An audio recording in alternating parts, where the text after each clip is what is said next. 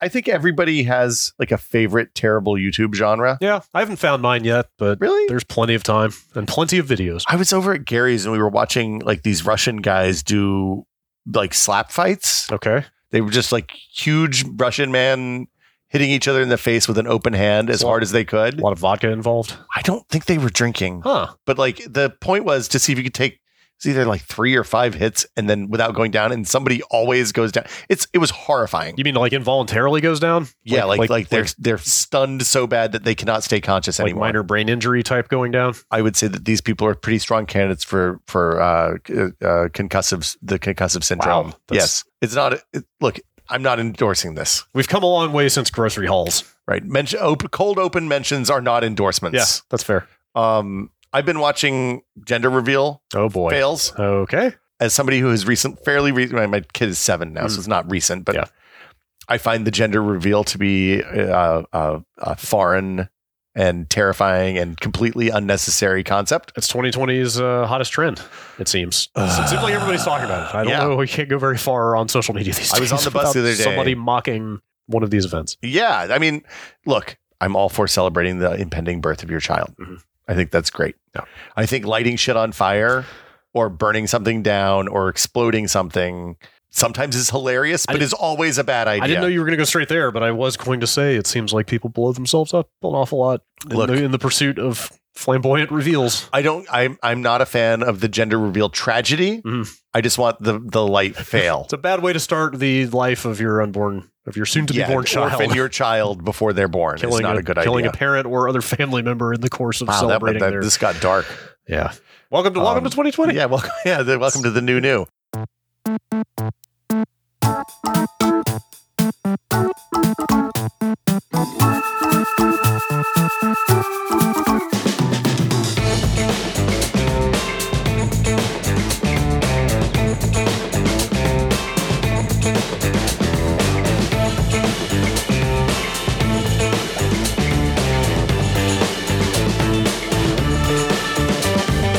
Welcome to another episode of Brad and Will Made a Tech Pod. I'm Will. Thanks for having me. I'm Brad. Why are you thinking your name's in the title? Always a pleasure to be here in my own house. I was welcoming them, not you. At my own dining table.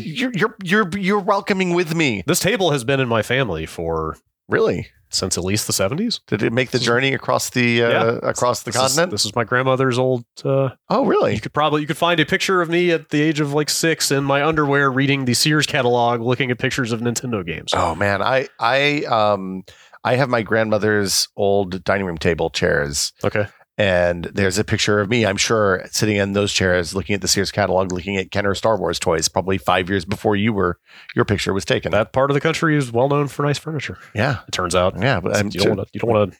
Gotta hang on to that stuff. Yeah, those Eastern Valley folk make a good chair. It's fine woodworking. I'm ready for some fine emails. Oh, I love a fine email. This week we're doing an email episode early this week. You want to tell them how the sausage is made? Sure. We record 2 episodes at a time, and we realized it's efficient. We realized we were recording an email episode after we recorded another episode. So that means when you guys sent questions in about one episode, they would not be reflected in the episode that immediately followed that was about emails the next week. So we didn't want anybody to think we were ignoring their emails. No.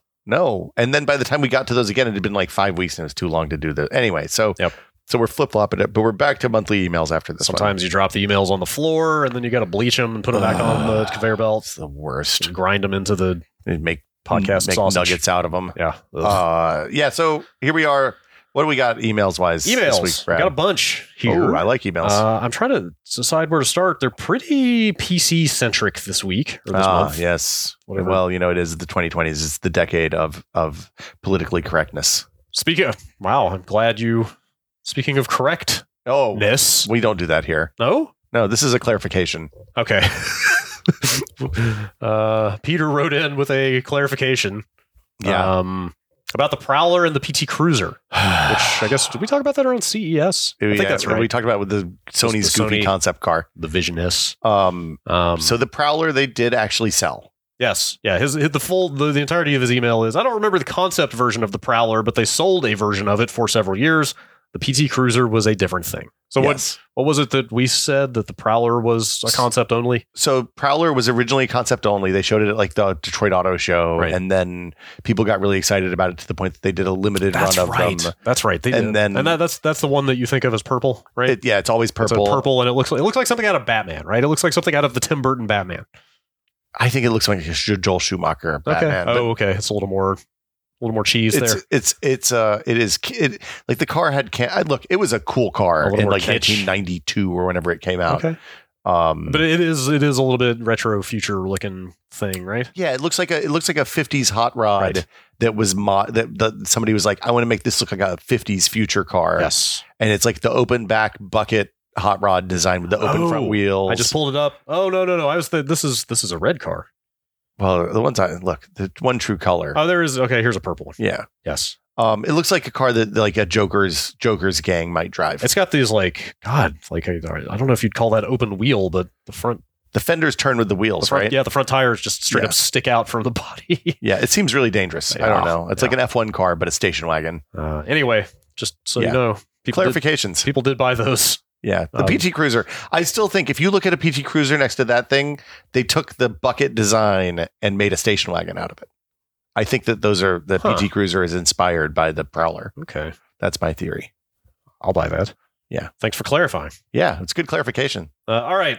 Yeah, I don't know, for whatever reason, we got a bunch of emails about various PC hardware related topics. So let's get into it. People have PC problems. Here's an email from Vance. Hey, Vance. Do you have any recommendations for PC cases that have the same wire-free design of the new 2019 Mac Pro? My attempts to Google it have come up empty. That's probably a tall order since there isn't one company developing PC form factors, so I'd also welcome any recommendations for a minimalist or doesn't scream gamer micro ATX case that has an airflow similar to the Mac Pro with those giant quiet fans. So we talked about that, I forget when. A few weeks ago. It was end of the year. That wasn't a CES thing. No, that was end of the year. It was the year wrap-up thing. Yeah, if you haven't seen that Mac Pro, it is so precisely engineered that every single component has a connector on it that when you plug it into the case meets the other end of the connector it needs to touch. It's bonkers. It is literally it's not that there are hidden wires, there are no wires. It's wild. But he's right though. Like that's the kind of product that does require the insane amount of precision planning of a single company, right? Setting out to do that. You're not going to get a bunch of off-the-shelf PC parts from different manufacturers that are going to fit together that way. I mean, the thing that might happen is that people change the PC case designs. Like over time, the standards evolve so that like the power that's required for a video card comes through the PCI Express slot rather. But there's problems with piping a lot of power through a motherboard design, and that it causes noise, and that causes problems and all that. So Apple clearly spent oodles of money developing that stuff. I feel like probably we're not going to see that. Yeah, for normal PC builds, there's a reason that those machines start at expensive and get to ludicrous. The Apple machines, and it's that like at the end of the day, nobody cares. Like once you put the door on the side of the case, if you don't have a window on, who cares if there's wires in there? I mean, most modern cases, from what I've seen, are pretty good about cable management anyway. They let you route and hide, and kind of keep a pretty tidy space in there. So they asked for case recommendations. Fractal Design does good cases that don't look like gamer cases. My last two cases were both Fractal, and I've been very happy with one of them and pretty happy with the other. So I can give a pretty strong endorsement. Corsair's line ranges from pure gamer, like lots of lights and fans in the business, and like smoked glass sides. I don't know. I mean, I'm whatever. I don't want to like rain on anybody's aesthetic parade. Yeah, but it's really not my thing. So like, I want my computer. I've said it before. I want my computer to look like a refrigerator. I just want it to look like a relatively sleek, not very outlandish. I just want it to look like a nice, like brushed metal or black kind of monolithic box. I had a conversation years ago with Rahul Sood, who started Voodoo Computer, and they were doing like really high end, like super good cable fold. Like they hired an origami master to teach them how to fold parallel ITA cables back in the day. That sounds amazing. And to like work out how to best to route the cables so that they're invisible. Wow, that's with the big ITA. wide ribbon cables, like the flat IDE. Yeah, flat IDE cables. Remember when rounded cables came about? Oh yeah, remember what a revelation that was. I didn't like them. No, because you couldn't route them well because they were too stiff because they were round.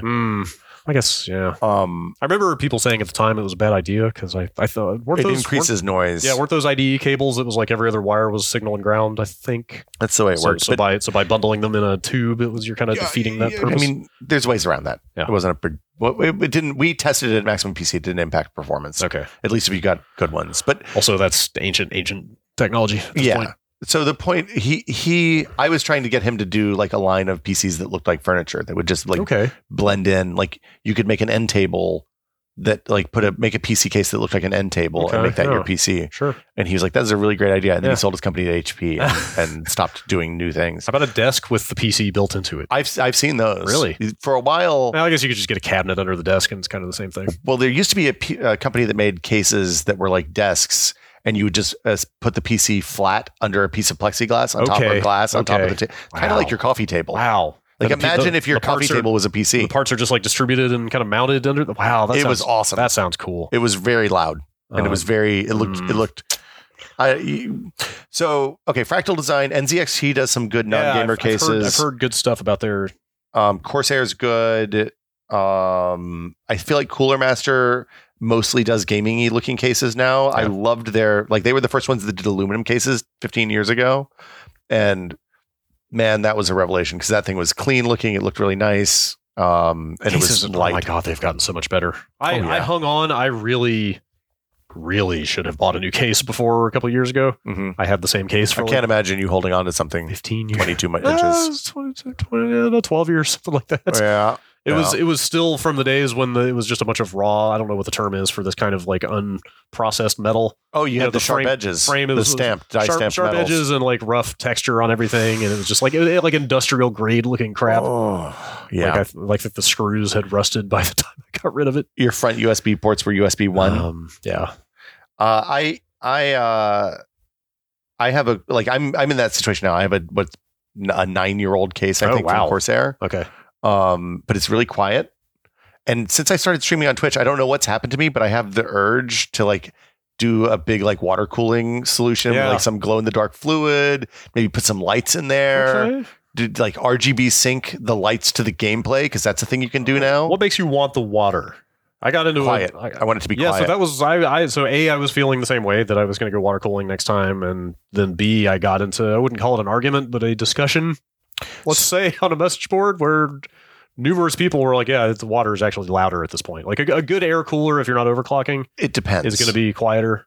So I have a 2080 Ti in my machine, and that is a notoriously loud card. That's probably louder than any. Because you want to water cool everything. I want to water cool. I have an all-in-one on the CPU, which is fine. It's like a double radiator, double fan radiator, 280 millimeters, and it's quiet. Like I can run the CPU full speed, overclocked, whatever. It doesn't matter, and it doesn't make any noise. The GPU, the moment that thing spins up, I know it because it sounds. If I don't have my headphones on, it sounds like a jet engine. I didn't think about having a loud video card and water cooling both of them. Yeah, so you have if you want quiet, you have to cool the video card and the CPU. Yes. And like then you're dealing with like building your own, like there's nobody that makes an all-in-one video card and CPU cooling solution. Really? So you have to build your own loop at that point, and then it becomes a whole different process. And I don't know if I'm ready for that. Yeah. Yeah, I've got a Fractal Define R6 for my that's a great gaming machine. It's fantastic. I want to say they've come out with a successor since then. I got it a couple of years ago. I think there's a newer model. But I mean, the nice thing about a case like a monitor is like it's a thing that you buy and you replace way less frequently than everything else in that machine. Yep. Some cases like 15, 20 years. Yeah. A decade, two. The ones I was thinking about that the other day because that's what I do. Yeah. I was looking at that case thinking like, I bet I use that for at least another 10 years. Easily.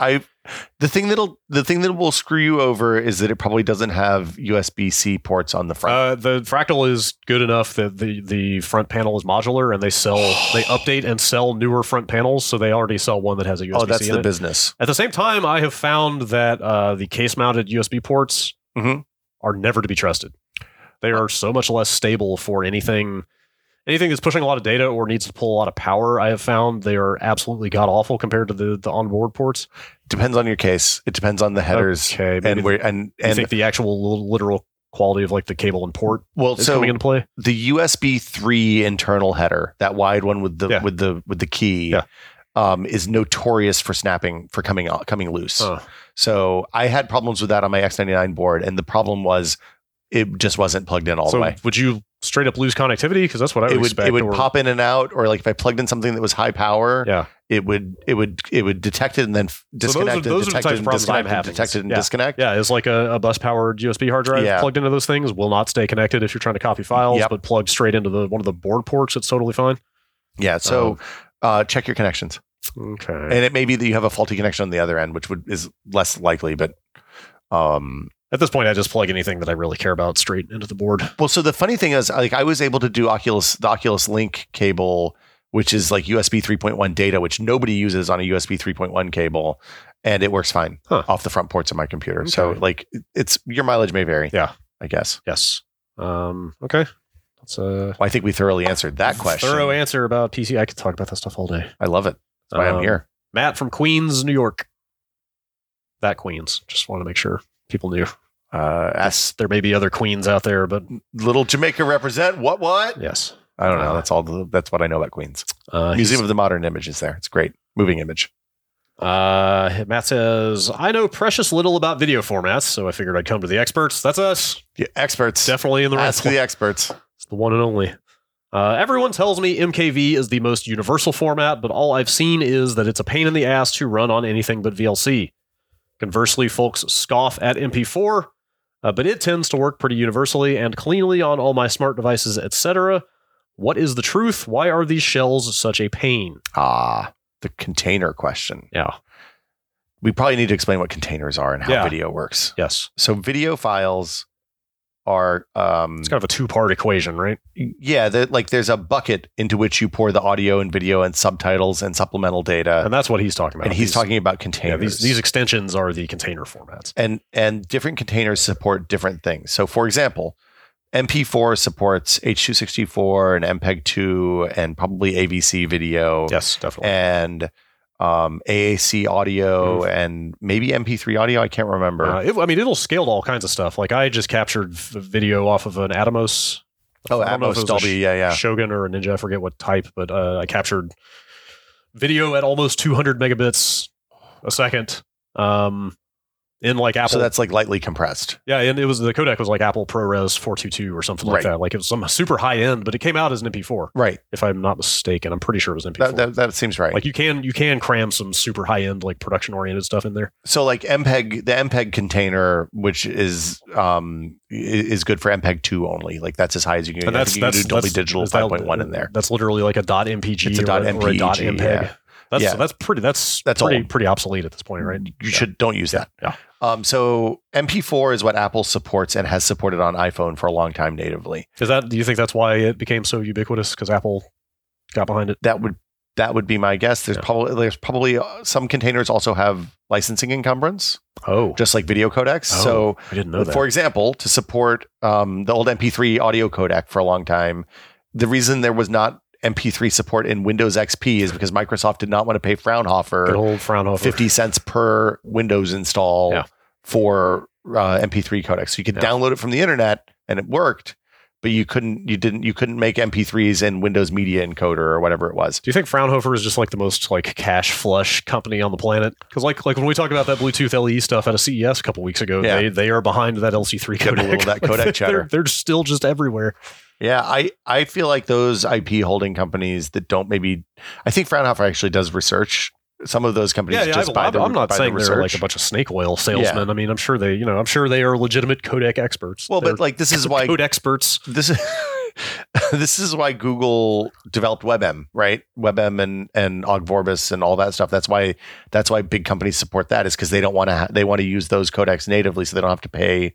So YouTube doesn't have to pay to encode the videos, and Android doesn't have to pay to decode the videos. Right. So anyway, the TLDR is that MP4 supports has pretty good audio and video support, but is lacking on subtitles and also like film quality movie containers. So like you can't put a true DTS HD stream in an MP4 container, but Matroiska MKV, no problem. It'll take whatever subtitles for days. That's and soft subtitles. Yeah. Yes, in case you are looking to pirate a bunch of anime, Well, with fan subtitles, MKV is for you. you can just so also if you want to rip a bunch of DVDs and you want to save the director's commentaries that are on there, MP4 doesn't let you do multiple audio streams. There are definitely other use cases as well. For sure. So like when I ripped, like ripping your movies, ripping Blu-rays to your Plex library. Yeah, you can stick the audio commentary in there as well. Well, quite easily. Or you can rip a stereo. You can rip the assistive hearing, the vision assisted audio track. Sure. So it describes what's going on, and like it's just a more flexible container. Yeah. The other part of this is that the support for playback is much broader if you use a server to play it, because the server can do the transcode. The changing a video on the fly and re-encoding the video is computationally expensive.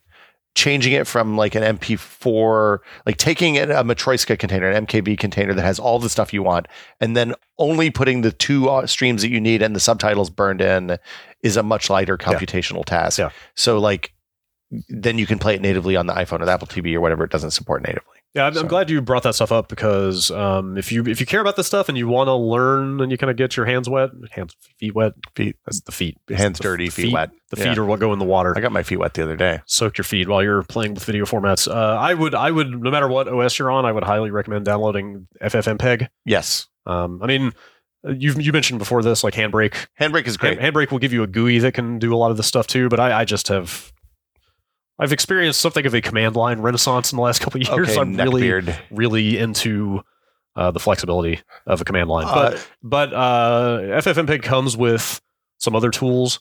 Like there's FFprobe that you can run on a video file. So you can find, like, if it's not playing audio and you don't know why, you can look at FFprobe to find out what the audio codec is. Right, but it'll just spit out a nice readout of like, here are the audio and video streams in this file. Like, forget what the extension is. That means some things, but then like, the actual video in this is encoded in AVC, and like, the audio is like AAC at 256 kilobit or something like that. And that's where, and then you can use something like FFmpeg, or I think Handbrake. Handbrake will transcode pretty much anything at this point to do what you. Well, so it's not even transcoding; it's just recontainering. Yeah. So you usually, I think I recontainer using VLC, because you can do that really easily in there. I'm surprised if there's a bunch of tools for that stuff. I've just kind of gotten used to doing it with command line. Yeah. The point is, you're, like you said. I mean, just to give a little more context, you're passing through those already encoded video and audio streams and just putting them in a different file format. But you don't have to re-crunch all the actual encoding. But if you put like a Plex server or a Kodi server or something like that on your PC, it doesn't even, you don't even have to have a server. Yeah. You can just run Plex on your Windows machine, the server, and then it will automatically do the transcodes for you. It's like, I know I speak this, I can convert this to that, and it does all that FFmpeg. Yeah, I mean, the reason I've gotten into this stuff is, we work with enough video formats that like it's super useful if you have, say, like, I have a file and I want to spit out a clip of like 30 seconds of it. You just do it that way, and then you get the clip in 10 seconds as opposed to having to actually re-encode the file. Yeah, open Premiere and wait for it to do the whole thing. 20 minutes or whatever it is. So. It's that's one of those things. Yeah, if you get video from weird places, like for example press sites, it's a very handy thing to have. Yes, for sure. All right, we're just gonna keep going down this PC rabbit hole. Okay, let's talk about XMP profiles. Oh, I love them. You like RAM timings? Yeah, give me that CAS3 latency. This is from Dwayne. Hello, Dwayne. Recently, I bought various DDR4 16 gigabyte kits for a couple home computers. Both kits are DDR3200 rated. However, when I put them into their respective computers, I can't get the machines to post when I try to use the XMP profiles. I looked, and the specific modules are not on my motherboard's QVL lists, whatever that is. Qualified vendor list. Yes. Also, both are AMD Ryzen systems, not Intel, if that matters. It definitely mattered back in the day. I assume 100% matters. The case. Stock speeds. One kit is DDR4 2400. The other is 2166. He mentions the 2400 is by Team Group. The 2166 is by G-Skill. If I use a utility like CPU-Z, I can see the SPD information, and I see various JEDEC. Do people pronounce it that way? JEDEC, yeah. Type profiles. And then on another tab, I think I see what is the actual timings the memory is running at. I have read articles about RAM timings and XMP, and still my head spins. I see things that XMP may not work well on AMD, and I'm wondering if I am losing anything if I can't get those higher memory speeds. So, I haven't actually built a Ryzen system yet. I probably need to do that. I have not either. But the thing everyone who I know who has built a Ryzen system tells me is that Ryzen is more sensitive to good RAM Yeah. than any other architecture in modern history. Like in recent history, because back in the day, like I loved the kind of decade or whatever I spent on AMD, Yeah. specifically because of the bang for the buck Yeah. aspect. But that was one of the things that pushed me back to Intel, was things like you really have to care about not just what brand of memory you get, but what model and what the timings are, because it's going to be super finicky about what RAM it'll boot with. The drivers for your USB controller on your motherboard might not be great or even existent. So that stuff is better. The USB Yeah. controller and stuff, Yeah, is my I- understanding, is that the chipsets are generally better. Because I think AMD is making their own chipsets now, right? As opposed, like back in the day, it was like VIA or some third party making the motherboard chipset for the AMD boards. I think AMD always had. There was a period of time when they definitely didn't make their own chipsets, and then they were like, "This is a mistake. We got to make our own." This was chipsets." like 20 years ago. Yeah. So with the Ryzen specifically, they're really sensitive to RAM timings because of the number of cores and stuff that you have on there, the amount of data that goes across those buses. That makes sense.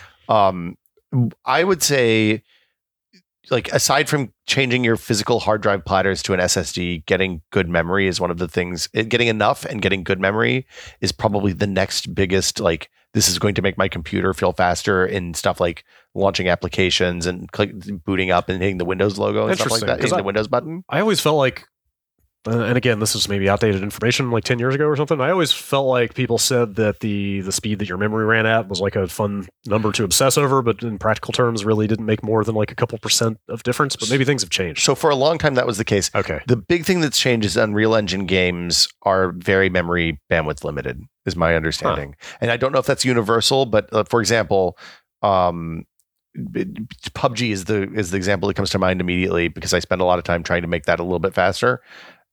You get like a 1-to-1 percentage improvement on faster RAM timings on that. If you're assuming that like your video card performance is gated, you're not hitting video card bottlenecks or CPU bottlenecks. So so there's a bunch of stuff to explain here.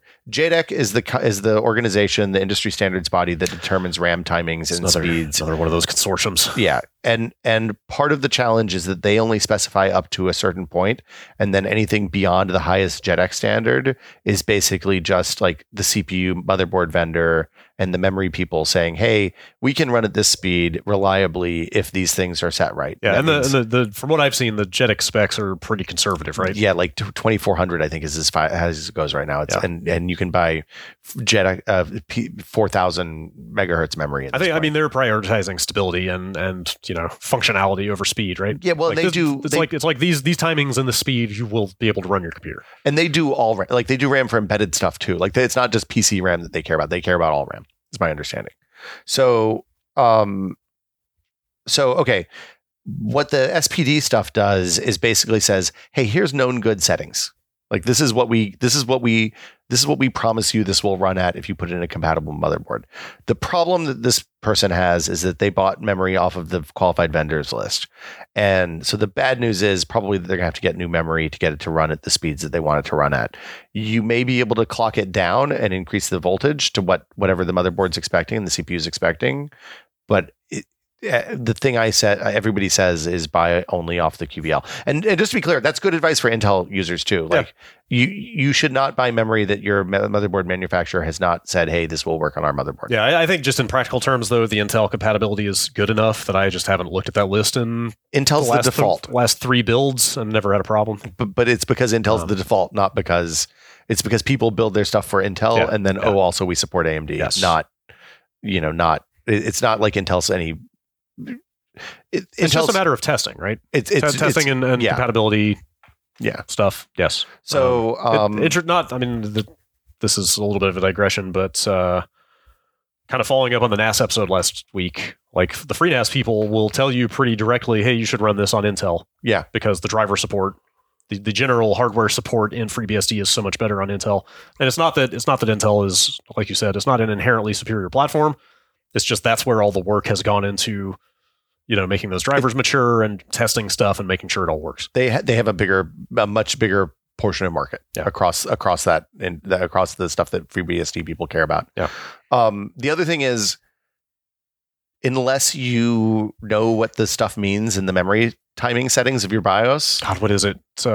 Cast latency and all that stuff. Yeah, there's like 3 or 4 different ones. There's way more than that. Oh, now? Okay. Yeah, and there's voltage. So SPD controls voltage, timings, clock speeds, all of that stuff. Okay. And like those settings basically involve, like, if you think about memory like cells in a spreadsheet, there's rows and columns in the memory cells, and those timings control how many clock refreshes it takes to scan across an entire row, and how long it takes to reset a row, and like it's all this crazy esoteric stuff. You really don't need to know about it at all unless you're doing really serious overclocking. And so like don't worry about the individual settings, just get memory that's on your QVL, set it to the SPD. If you have to choose, this is a controversial opinion. My feeling is that clock speed for games is more important than latency. So like anything else, you have to choose when you're buying memory, you choose between whether you want low latency, which means, it refreshes each cell faster and can read and write more times per clock cycle, or clock speed, which is just like the size of the amount of data going through the pipe at any given moment is higher. For games, the bandwidth seems better. So higher clock speeds seem better than lower latency. Okay. If you have specific workloads, that might vary. Okay. So yeah, interesting. Did we say what an XMP profile is? I mean, it's basically just a preset. It's just a preset embedded in the DIMM. Right? Yes. It's like it tells the motherboard, like, hey, these are what the manufacturer thinks are known good settings for this. So the SPD is the physical chip on the RAM that holds that information. The XMP profile is what lives inside the chip. Right. I use the terms interchangeably. Yeah. Sorry, I should have been more clear. So generally, if you buy off the list, the XMP profile should be fine. Can you assume that the XMP profile is, that's what I've done for the last, 10 years. So the only catch to that is some vendors will do a thing where they put 2 XMP profiles in the SPD, and one will be like the JEDEC highest setting, which will be like 2133 or 2400, and one will be the actual like maximum rated speed for the RAM. And then like the other thing is generally it's better to buy. You want to fill all the channels in your motherboard. So if you have a dual channel memory motherboard or a quad channel or a tri channel, you want to get the right, like you want to put 3 chips in there. Because if you don't, then you'll run it at 2/3 or half or whatever the speed. You want that interleaving. Yeah. But also more sticks. Like if you can avoid populating all the slots, you're probably better off because that tends to make it a little bit less stable. Yeah. Indeed. All right. That's a lot about RAM. Yeah. Memories. How about... I don't know any more of that song. Here's an email from Terry. With the advent of VR, I now want my desktop in 2 places, the living room for VR and my office for more workday uses, which is 2 floors away. I'm fine putting the PC in either location, but would like to be able to use it in both, and preferably be able to power up and down from both locations. Any recommendations on how to have one PC power both setups within one house? And he didn't mention it in the actual body, but the subject line of the email is long distance KVM options. So he wants to do VR in the living room and play games upstairs. That sounds right. And use the upstairs as a real computer. Yeah, the rooms are 2 floors away, but he wants access to the PC in both. So is a KVM what I think it is? It's just a switch for keyboard, mouse, and video, it's right? It's not just a switch. That's the thing. Is there more to it than that? I've never used one. So a KVM, people use them in server rooms a lot. Because if you have like 20 servers in there and you want to be able to plug them all into one monitor and mouse and keyboard, then it makes it easy to do that. So what a KVM does is it basically shows up as a keyboard, mouse, and monitor to each of the computers all the time. And it switches. So it's like a translation layer almost. It doesn't actually translate, but a KVM... A switch, if you hit the switch to switch between 2 machines, is going to turn it off on one computer and turn it on the other computer. Okay, in this case, I'm guessing the non-active computers are just getting like a null signal on all those? Yeah, that's just nothing's happening on the mouse and keyboard. But they still think something is there? They still think it's connected. Interesting. So the problem with that, especially for people who are doing gamers, is it adds latency for gamers. Ooh. It also means that any of the extra keys on your keyboard or any stuff like if you have an RGB keyboard that has lights and fancy buttons and stuff, none of that stuff's going to work anymore because the KVM is just going to strip all that stuff out on the way through, and your computer won't even see that it has the right keyboard attached.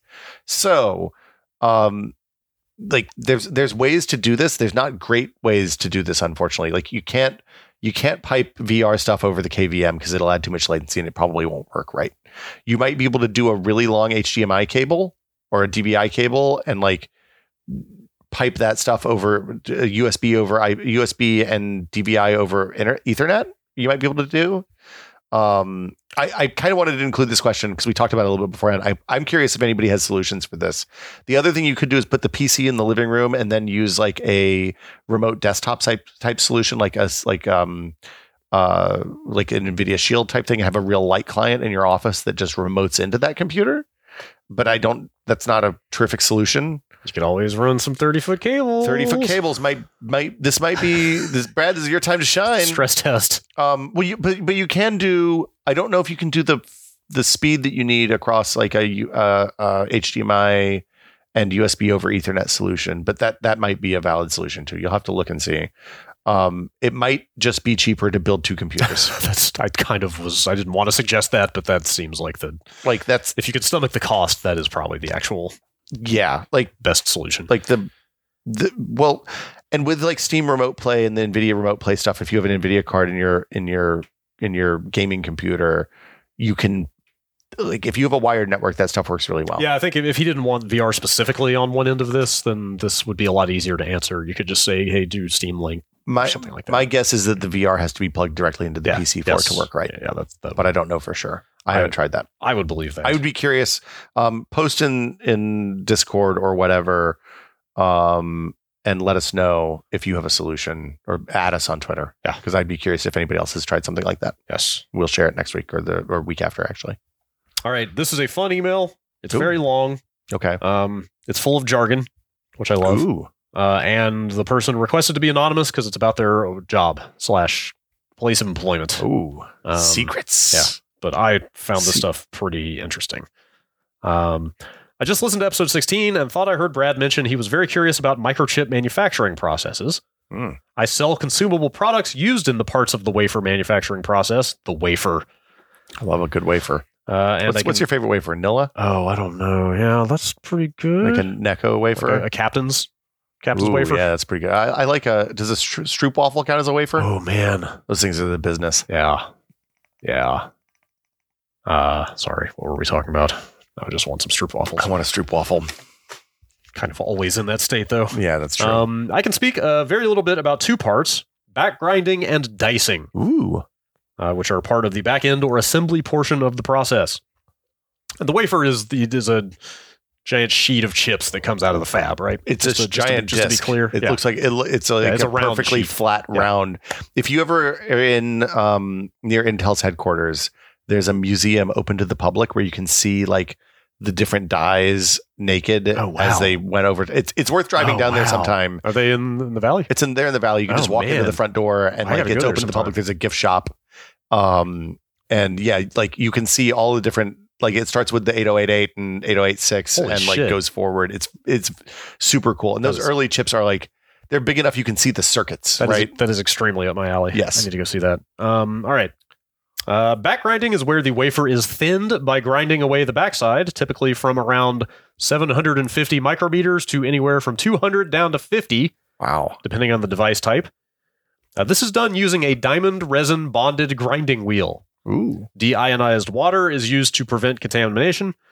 Also, a protective tape is typically laminated onto the front side of the wafer substrate. I love the word substrate. Mm-hmm.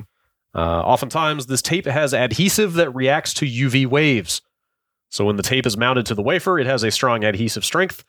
Once the wafer is back grinded to the appropriate thickness, the wafer is placed in a curing machine where UV light passes through the tape. This curing process drastically reduces the adhesive strength, which makes the delamination much easier. The next step after back grinding is dicing. The wafer is mounted onto a dicing tape, also often UV tape, where it's then cut using either mechanical blade, typically diamond, or high-strength laser. Wow! After the wafer is diced, each die is inspected, the UV tape is cured to make it easy to pick up and then placed in a package or PCB or what have you. Both of these steps require clean rooms and every step is automated. Though I have heard of process engineers working on prototype designs who didn't have access to a UV curing machine, going outside into the Northern California sunshine and using the sun to cure some wafers. Wow. It would just take about 10 or 20 minutes instead of the 60 seconds it takes with the machine. Clean rooms aren't used only during wafer processing, but even backgrind and dicing tapes are manufactured in a clean room environment since they're coming into direct contact with the wafer. Speaking from personal experience, those suits can be quite uncomfortable. Well, the more you know. Yeah, That's fascinating. So, yeah, that's some cool, some kind of stuff around the fab. It's my understanding is that the because we've gotten good at making big wafers, like huge wafers, like 2 foot, 3 foot wide wafers. Oh, is that big? They're big. Oh, no, I'm saying, is that considered big? I think. For a Yeah, while? I I mean, thought they were like 5-6 feet. I have seen them that are like not full arm strength or Okay. arm stretch, Okay, like 3-4 feet maybe. I don't know. I'm bad Huh. at sizes Interesting. sometimes. Do you know why they're round? Because Um, aren't you wasting material? Well, I guess it doesn't matter if it's just because extra the material. chips are tiny, so it's just like Yeah.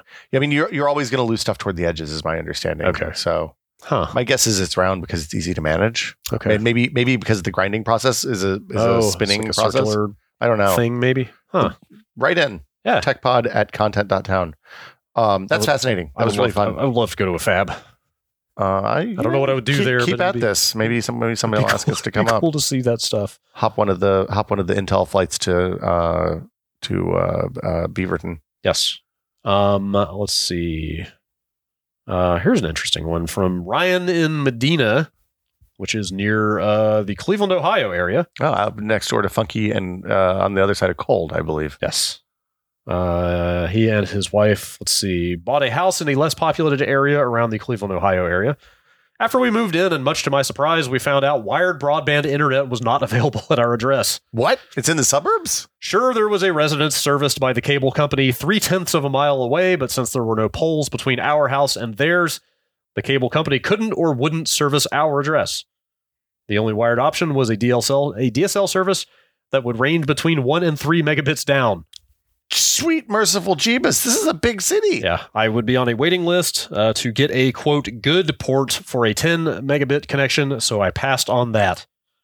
After much research, I learned there was a wireless option for our area, but it requires line of sight to the tower, and due to the trees and elevation of our house, it was not available. Although, again, a house a few doors down has it. I was hoping that Verizon's Home 5G would come online sooner rather than later. But seeing as the rollout is so slow and concentrated to populated urban areas, I'm not holding out hope. So does it all come down to SpaceX's Starlink project? They stated they are looking to start service in the middle of the year. Will I finally get reliable broadband to my house? I'm tired of using and managing my hotspot data between work and games. Please give me hope. This place is literally like 16 miles from Cleveland. Yeah. Cleveland is a moderate-sized city, right? It's big. I mean, I don't know how rural this area he's talking about is. Part of the Rust Belt, right?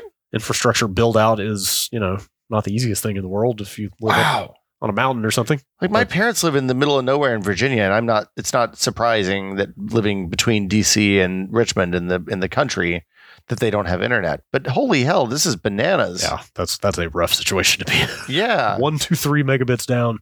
Wow. Like I always find emails like this to be a good reality check because we have such good internet out here. We had several people write in from Australia too that were like, man, your bad internet.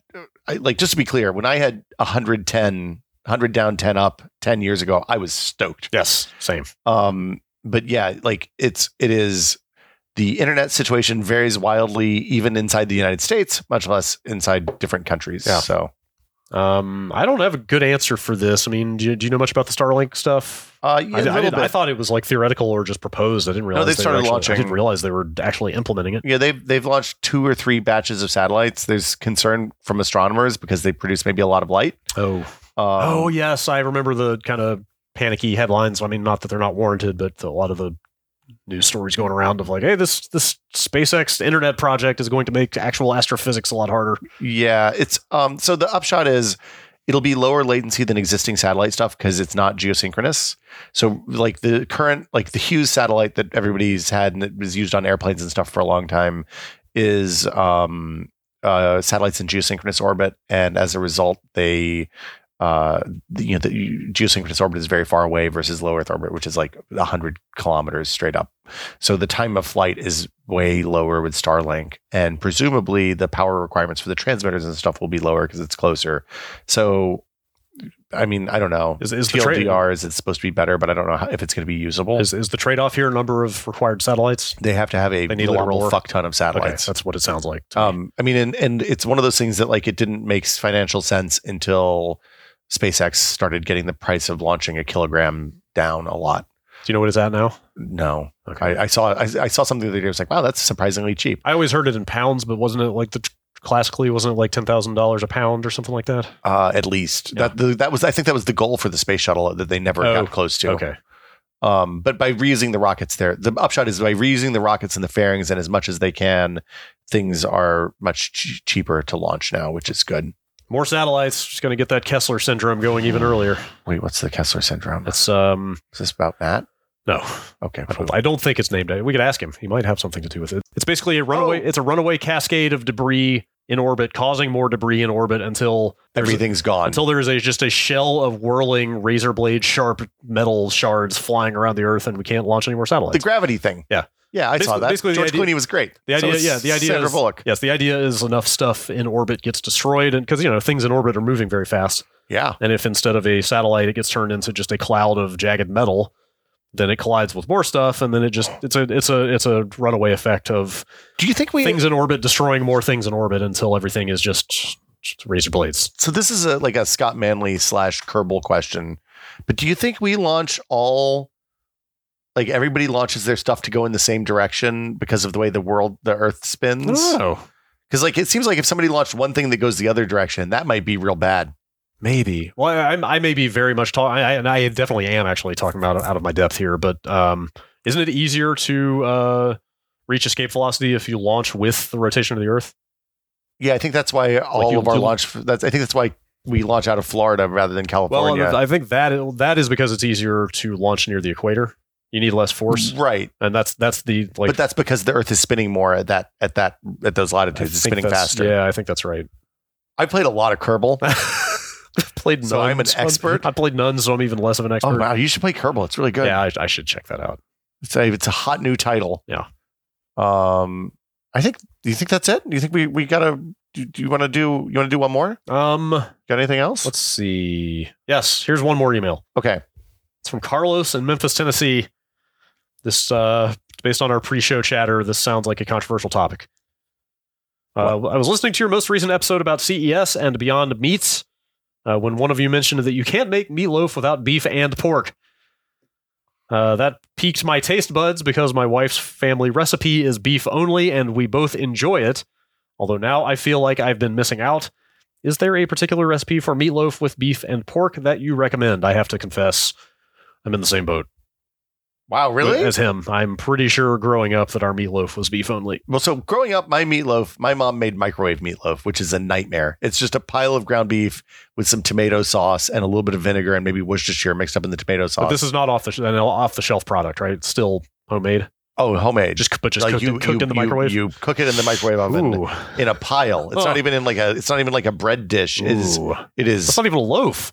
Let me tell you, I did not like meatloaf until I went to visit my friend Justin in Phoenix, Arizona in college. Yeah. And his mom was like, hey, we're going away for a couple of days. You guys have the house. Don't burn it down.